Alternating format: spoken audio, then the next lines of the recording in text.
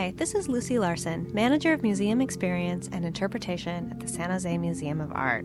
SJMA is proud to present the series Artist of the Week, featuring artists from our permanent collection. The interviews you hear were conducted in December 2006 and January 2007. We hope you enjoy this series and subscribe to SJMA's podcast.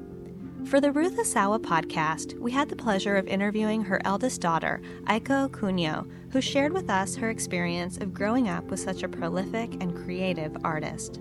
We also interviewed Danielle Cornell, curator of American art at the DeYoung Museum in San Francisco.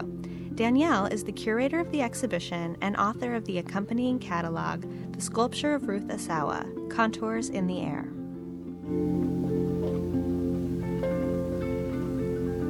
My name is Danielle Cornell, and I'm a Director of Contemporary Art Projects and Curator of American Art at the DeYoung Museum in San Francisco. I first met Ruth over 5 years ago as we began to prepare to build the new building. And out of that relationship grew the installation in the tower, the exhibition of Ruth Asawa, the retrospective exhibition Contours in the Air.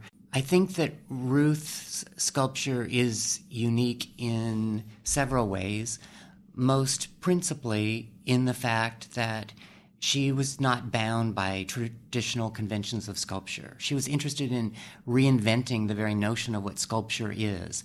And consistent with a lot of modernist artists, she wanted to take a look at the way that we understood a particular artistic practice and create a new vocabulary. And she did that by taking sculpture off of the pedestal, bringing it up into the air, putting it on the wall. She began to think about how sculpture in combination might work to activate and animate a space in relationship to the viewer. She began to think about all of the ways in which spectators entered into a space that was more of an installation space, an environment, not thinking about sculpture as an object, but thinking about it as a way to create an entire emotional experience, a mood.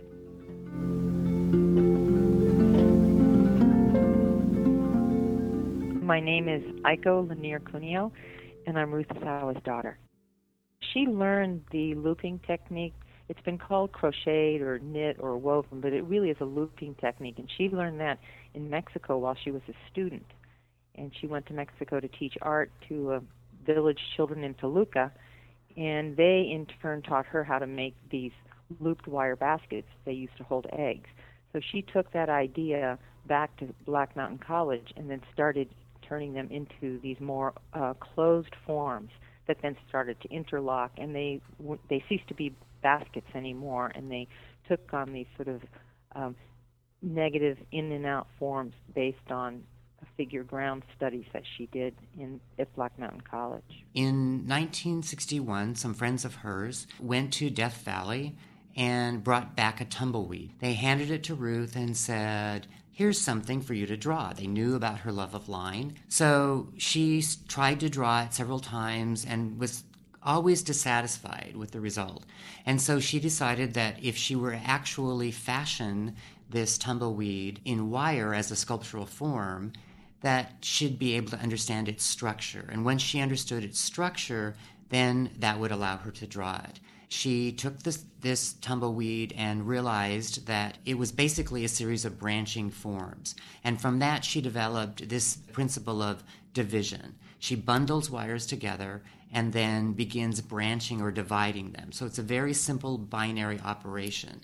But it results in these forms which start very densely and then divide to the point that they become very diffuse at the ends.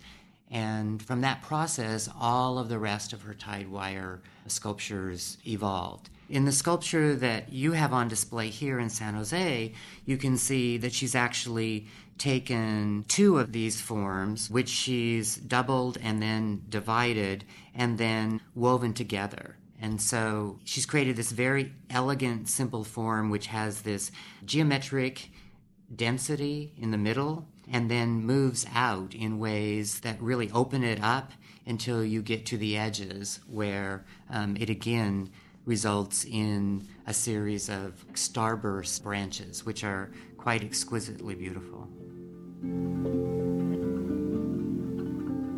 What was life like growing up in your home with such a prolific and talented artist?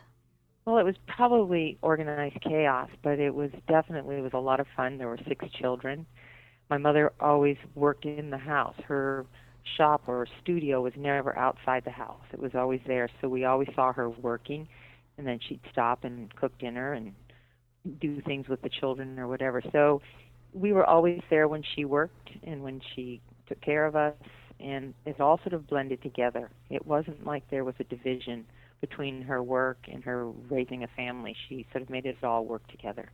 She didn't always sit down with us and teach us art projects. We sort of learned when we asked a question about something, or she had an idea of something, that she thought we might be interested in. But really, it was just sort of, it was all just there. And having grown up in a house, I thought everyone's mother did the same things.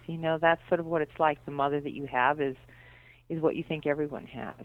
She also is important in the Bay Area in the sense that her interest in the arts as the foundation for a progressive society is central to all of the work that she does.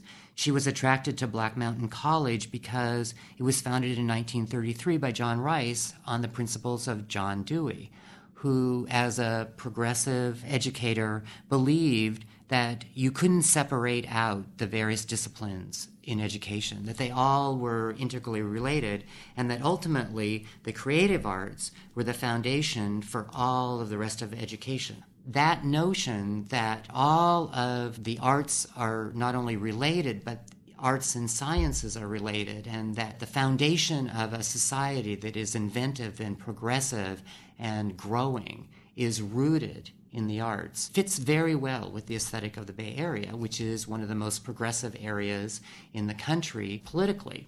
And for her, it makes sense. And so that's why she became such a strong advocate in the 70s and 80s for the School of the Arts in San Francisco. She probably is the most important person in terms of the founding of that school. It was through her efforts that the need for that school and the push for that school really went forward.